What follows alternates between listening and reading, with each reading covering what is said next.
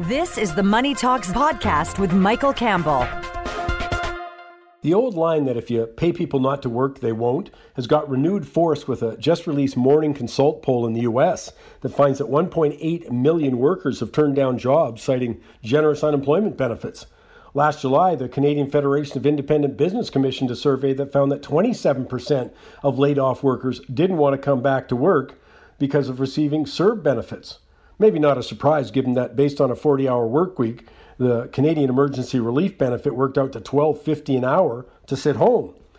So coming back to a $15 an hour job would net someone like $75 a month minus expenses like transportation, let alone major ones like childcare.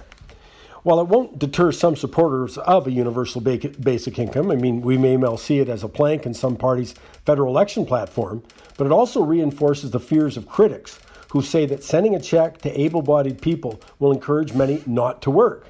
Now, I don't want to leave you with the impression that this is the only objection to a universal basic income. No, numerous studies have looked at various forms that it can take, but so far, no one's come up with a system that's both effective and affordable.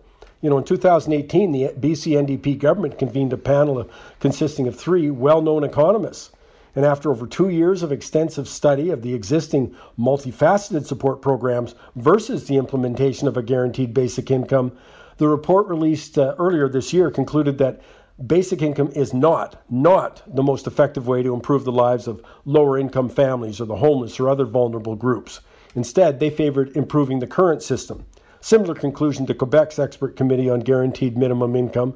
Their report in 2017 concluded it would be far more effective to build on existing programs. But the good news is that if we really do want to help the poor and the vulnerable, as backers of universal basic income claim, there are several policy approaches that are supported by research that could have a very direct positive impact. My name is Mike Campbell. Join me Saturday for Money Talks. Subscribe to the Money Talks with Michael Campbell podcast for free at Apple Podcasts, Google Podcasts, or anywhere you get your on-demand audio. For the complete show, daily podcasts, and more.